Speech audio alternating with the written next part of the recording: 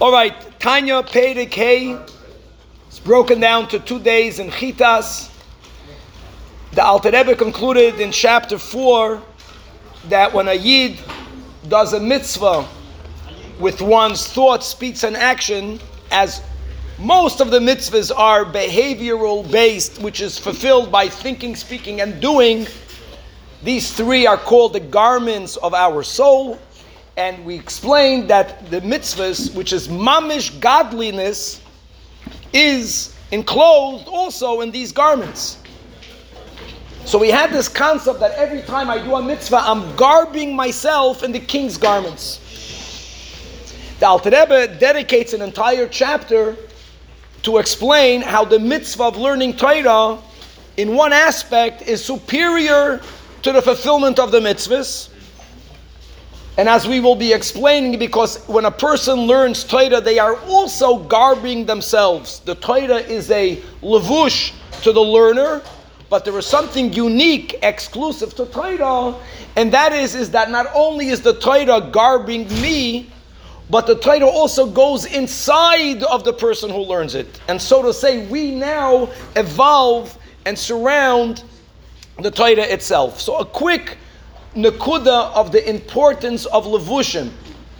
That even when we go to Gan Eden, in every world that we exist, we need to have garments in order to interact with that world. Godliness is many times referred to as God's infinite light. And taking physical light, that when the sun shines light, from the sun until it hits planet Earth, it's dark. Where is the light of the sun? That without there being something upon which for the light to bounce off from, then the light is useless. The light nor brings light nor warmth. Only when there is something that interacts with the light, now the light is enlightened and the light brings warmth. And this is the concept of levushim, of garments, that if we don't have a garment, even though that every time we do mitzvahs, we create light in Gan Eden, which we do. But when the person, the observer, gets to Gan Eden, if they don't have garments, they'll be in the dark. Filled with light, they'll be in the dark. So we need garments, and all the mitzvahs are garments. Now coming back to Perek Hey, beginning with the first half of Perek Hey, the Alter Rebbe says like this. True, when I do a mitzvah, I'm in the mitzvah. When we're learning Torah, what exactly happens? Who is surrounding whom?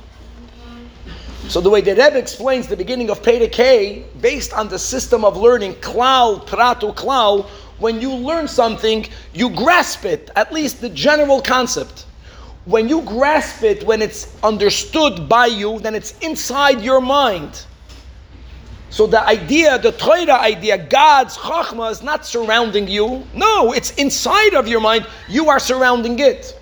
But you don't grasp all of it. You only got the general concept. You got the klal. Many details of the klal are still beyond you. So it's still surrounding you. So some of it is in you, but some of it is outside of you. So the Torah, learning Torah, also has the quality of it being a garment, but it also has the quality of it being food of the soul. And the difference physically between a garment and food is that a garment is something which goes around us, versus food is something that you internalize and to be continued.